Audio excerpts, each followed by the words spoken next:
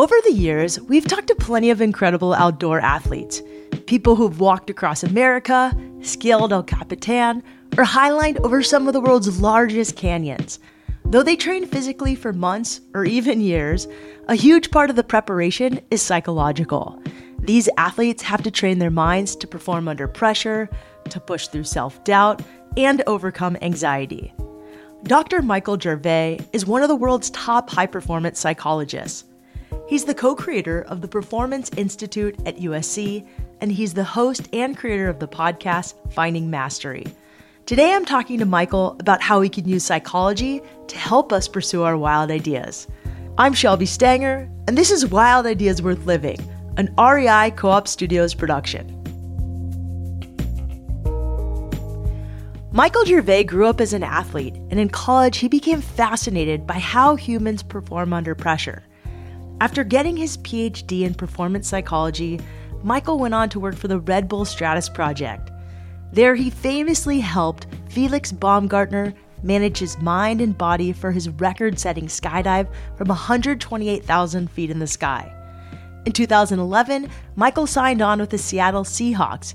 His primary objective was to help head coach Pete Carroll build a mindset-based culture. He worked with the Seahawks for 9 seasons, including 2 back-to-back Super Bowl appearances. Now Michael works with all kinds of athletes, and he spent the past 3 Olympic Games working with athletes on Team USA. Michael Gervais, welcome to Wild Ideas Worth Living. I'm so stoked to be here. Thank you so much, Shelby. Well, this is exciting because we haven't had on like a true sports psychologist, and you've interviewed so many people, including guests of this show like Jimmy Chin and more, on your own podcast, and you have all these books. And really, like, this show is about how to get unstuck and how to use the outdoors as a catalyst to change. But you've been working with the top outdoor athletes. What are some of the things that you see that athletes come to you for? Well, I think it's not dissimilar to the stuff you and I would want to sort out. Yeah. So there's some lifestyle things that, are maybe just causing some extra stress or not quite dealing with some of the relationships properly. There's always that in whether it's an elite athlete or an aspiring elite athlete, whether it's traditional sport or, adventure sport. That is always kind of part of the mix. I don't know anyone that has their social and intimate life all buttoned up. So that usually pops up in some form. That's good to know. Yeah, it's good. Yeah. Welcome to the club, doing this work actually reminds me that we're all just trying to figure the same stuff out. So the other capabilities are like confidence. And even though somebody has had multiple gold medals or has scaled whatever, done first ascents here, there, and the other, understanding the mechanics of confidence is very important for folks because if confidence is dependent on recent success, then it's a very dangerous proposition. You want to get the ordering and the math of confidence right so that you can decide your level of confidence independent of the conditions. People come to work on confidence. They come on to work on making sure that their arousal levels under high stress or fear feel manageable. They want to work on mental imagery. They want to work on, what next? And what is the meaning of my life? I've done all these amazing things. I'm paid so well or not. And what am I really doing here? So just having a sounding board to work that out as well. So what else are we doing in this life instead of just trying to figure it out? Over time, Michael has broadened the spectrum of who he works with. He realized that the same techniques he uses with athletes can also be used by high-powered CEOs, creatives, and really anyone who follows their dreams. As he worked with more clients and dove deeper into the research, Michael realized that there is one major obstacle that often stands in the way of people's performance: fear of people's opinions, or as he calls it, FOPO. So I spent the last 2 years researching a very particular concept. And what I found is I thought I was alone in this feeling of like this dis-ease and discomfort and anxiety, if you will, about the judgment and critique of others. Yeah, I knew other people had anxiety, but come to find out it's like 30% are struggling with clinical anxiety. And in some cases, 7 out of 10 people have struggled with some level of anxiety in the last 12 months. Those are really high numbers. And so when it comes to anxiety, there's a specific anxiety that I was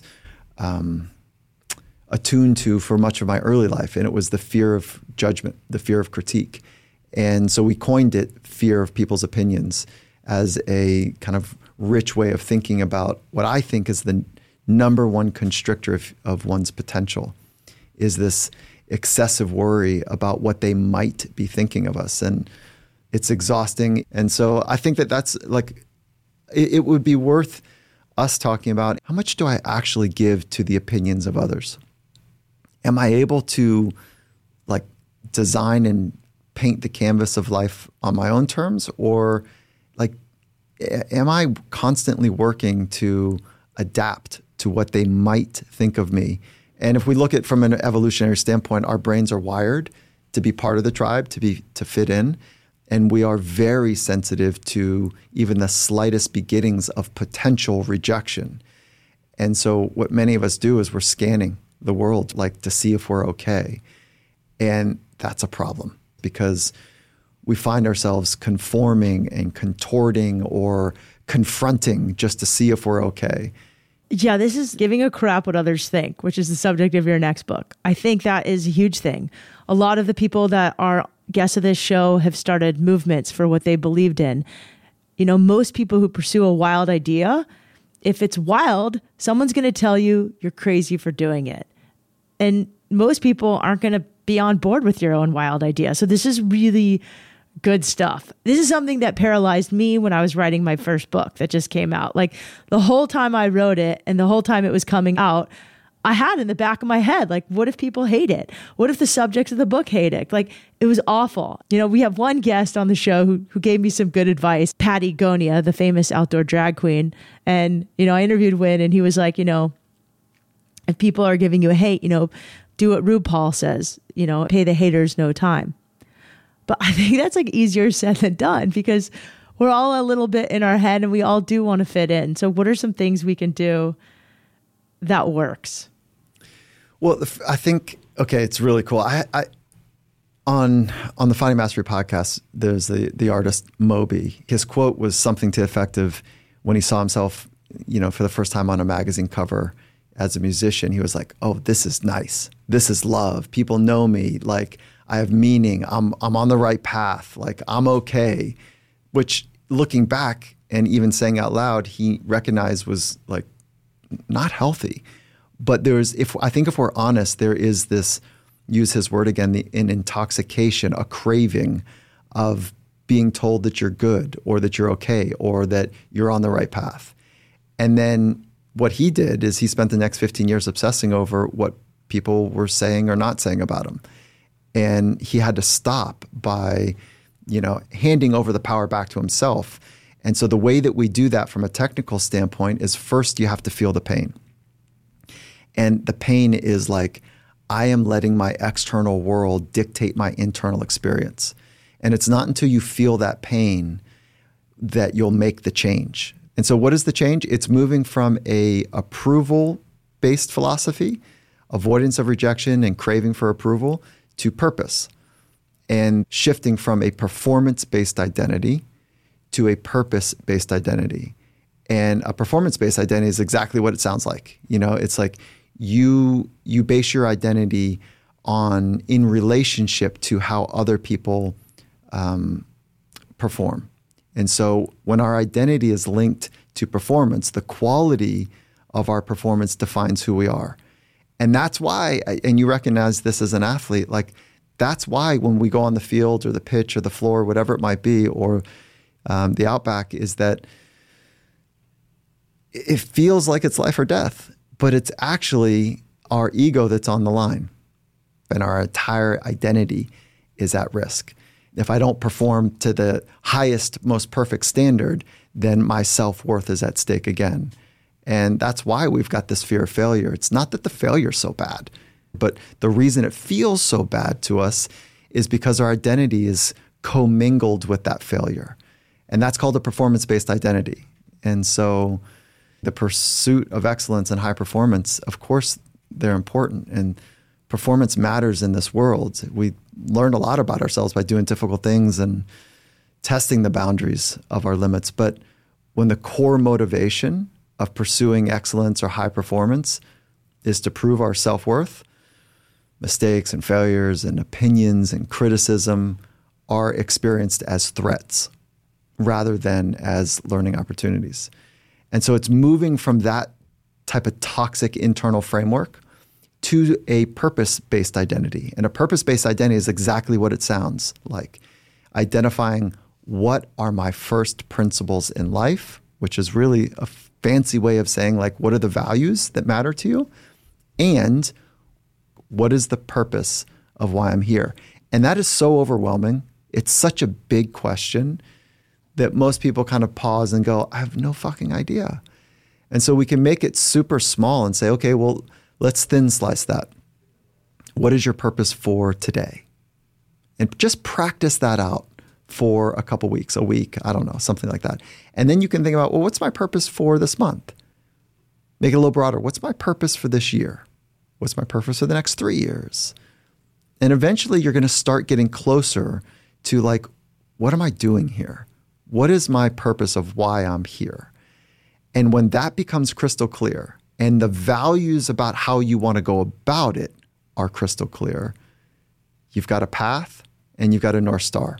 And the purpose is something, according to science, has 3 components to it. Your purpose needs to be matter to you.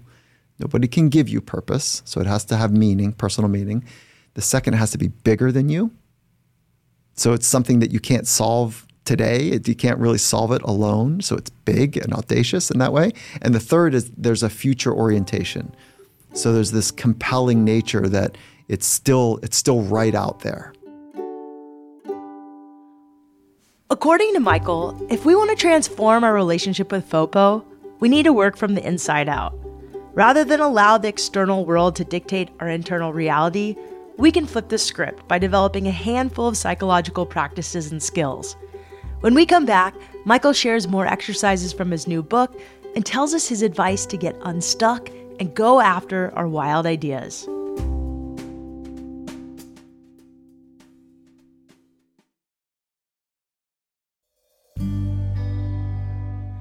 Sports psychologist Dr. Michael Gervais has been working with elite athletes for more than a decade.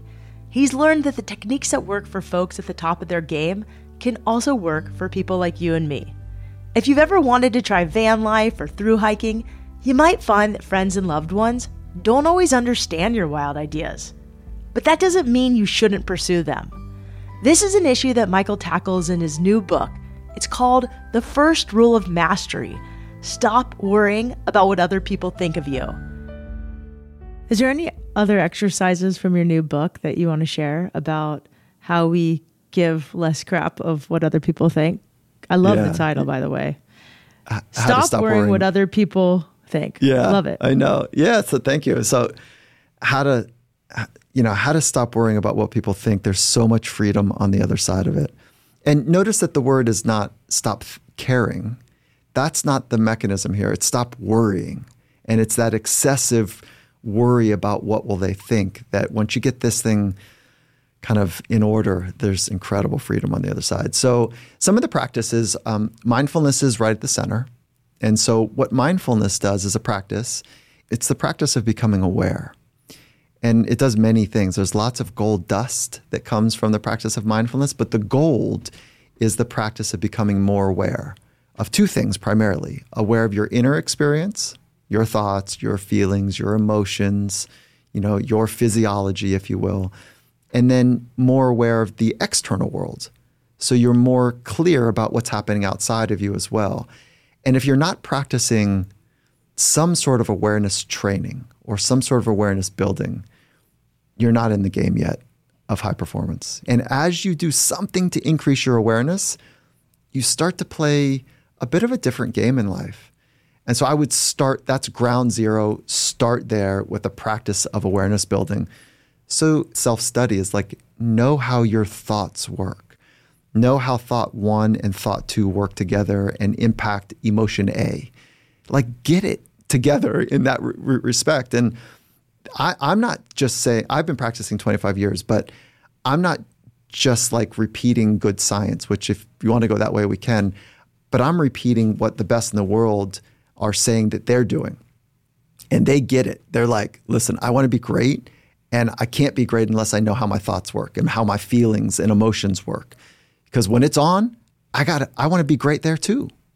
And when it's boring, I want to be great there too. And when it's a conversation in a living room, I want to be great there. And when the lights are on and the puck drops or, whatever the sport might be, I want to be great there too. So that begins with awareness training, and mindfulness is certainly one of the three tall tent poles for awareness building. So I would start there.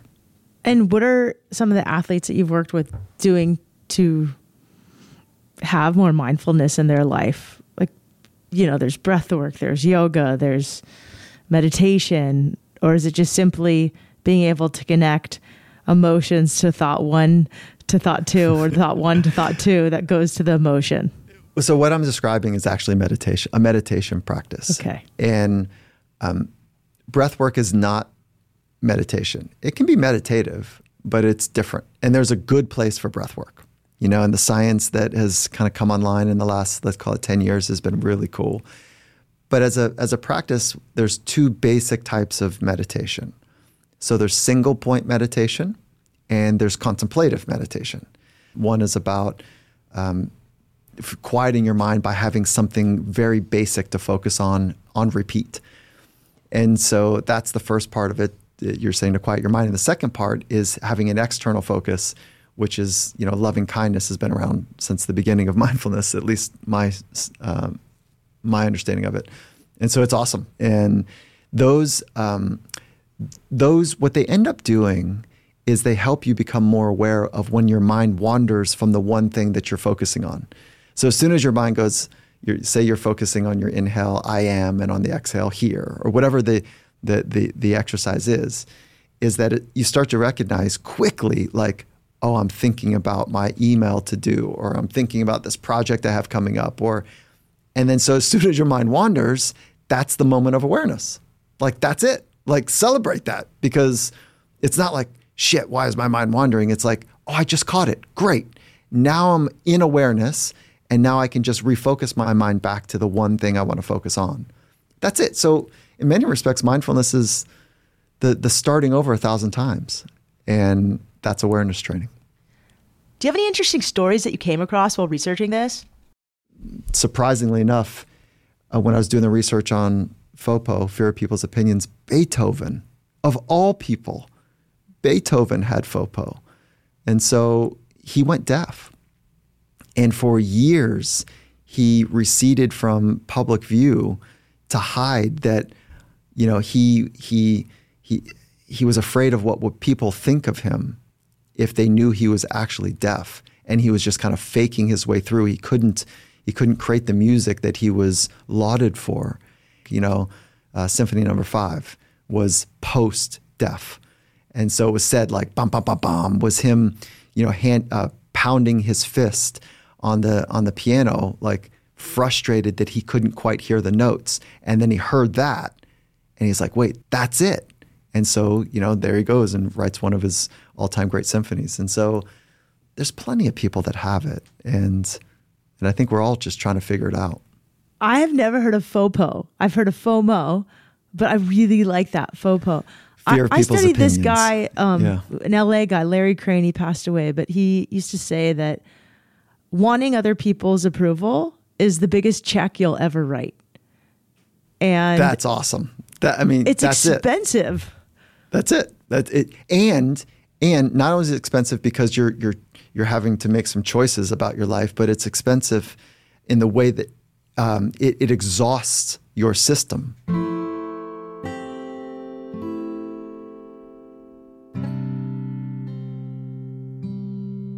Michael says that through mindfulness, we can be more aware of our trains of thought.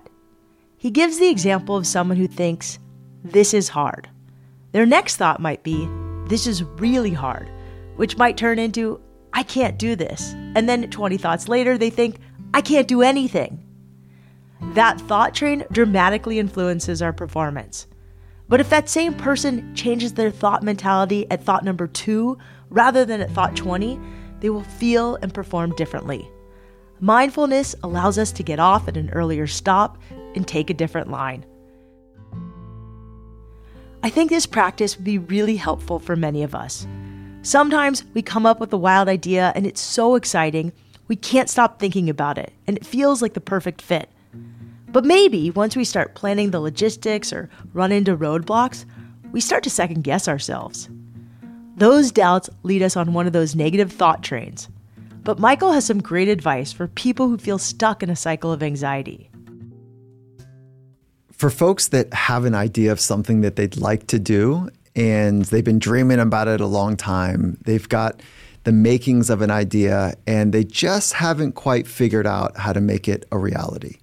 I understand that experience. And I would say the hard work, the vision casting and the creating a vision of a compelling idea or a project or an adventure is really one of the big rocks to get in the container. So it's really important to do that work first. So if you're already there, I start to nod my head like, okay, cool. And I would challenge that person to be able to describe it with great clarity. And that could be in a conversation. And then it's just a little bit better when you write it down. So when you start to write down what actually is the vision and what are the capabilities required, what are the key milestones that go into making that happen, then you start to develop a plan. And the thing that I think most people we have to rub up against is not necessarily the vision and or the plan to make that happen, but it's this dilemma about the people that love me, the people in my community that think I'm a little crazy, that don't get it, that say things like, what are you searching for? Or why do you need to go there to do that? Or isn't that dangerous? Or, oh, geez, I think that time has passed you up. Like they kind of cock their head, 15 degrees, and they shape shift their eyes a little way, and it's a little bit of a squint with an eyebrow raise. It's just that slight little hesitation that is created in us. And that's the thing to know that is likely coming. And that's why the fear of other people's opinions actually holds us back, is that there's this reverberation that takes place when we share dreams or ideas or wild projects with other people, even people that deeply love us. Because the people around us, they love us. They want the best for us.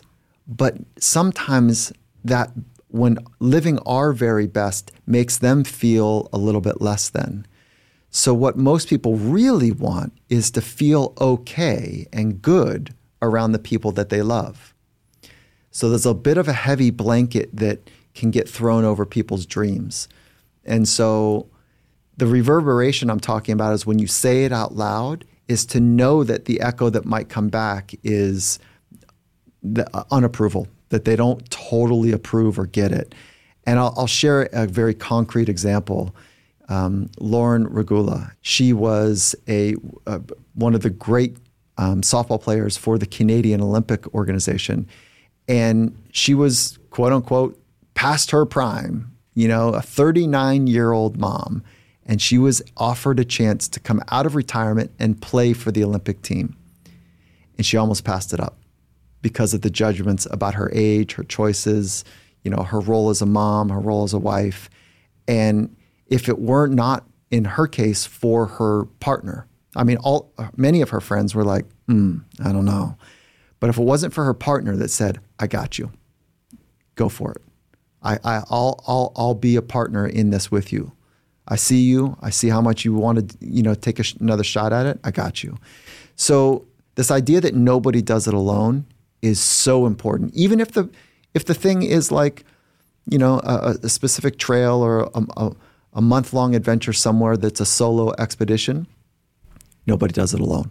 And so we need each other to prepare, to go, to support, to challenge us, to literally prepare us and enable us to be our very best. And so, I think it's pretty common. And I wish more people could understand how that echo chamber or reverberation of just the slightest little clever dissent of the dream gets in the way of what we're capable of. Michael's advice addresses handling the judgment of others while preparing for our wild ideas.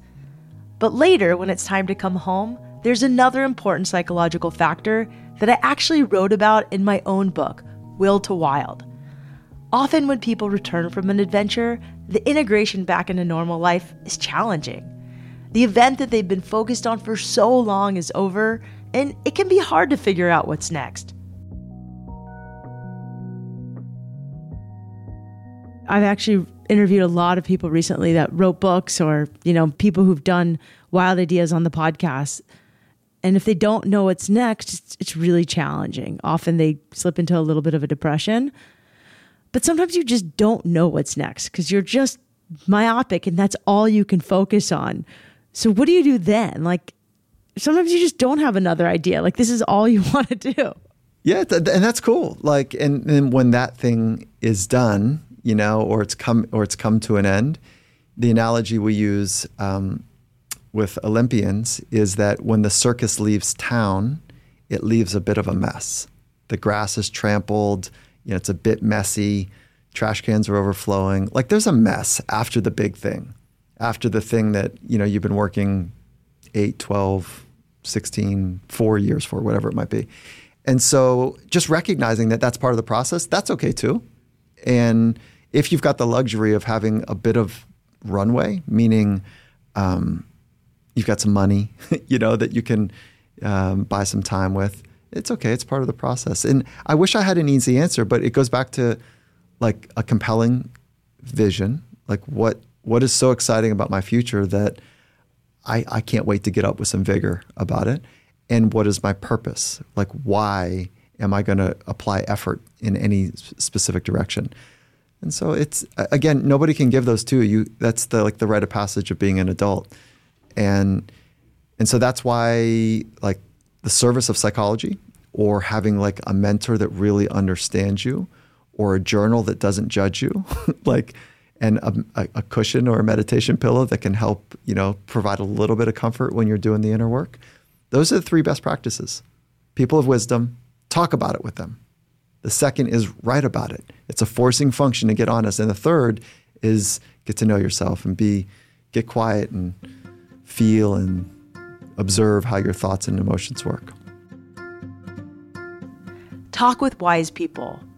Write and adopt a mindfulness practice. I love these tips for not only figuring out the next step, but honestly, for processing anything that's on your mind. Michael Gervais, thank you so much for coming on Wild Ideas Worth Living. I enjoyed your insights. If you want to learn more about Dr. Michael Gervais, check out his website, findingmastery.com. There you can get links to his social media, and you can also listen to Michael's podcast, Finding Mastery, and your favorite podcast listening apps. Michael's new book, The First Rule of Mastery, Stop Worrying About What Other People Think of You, is out now. Check it out wherever you get your books. Wild Ideas Worth Living is part of the REI Podcast Network. It's hosted by me, Shelby Stanger, produced by Annie Fassler, Sylvia Thomas, and Sam Piers-Nitzberg of Puddle Creative, and our senior producer is Jenny Barber. Our executive producers are Paolo Motola and Joe Crosby. As always, we love it when you follow the show, rate it, and take time to write a review wherever you listen. And remember, some of the best adventures happen when you follow your wildest ideas.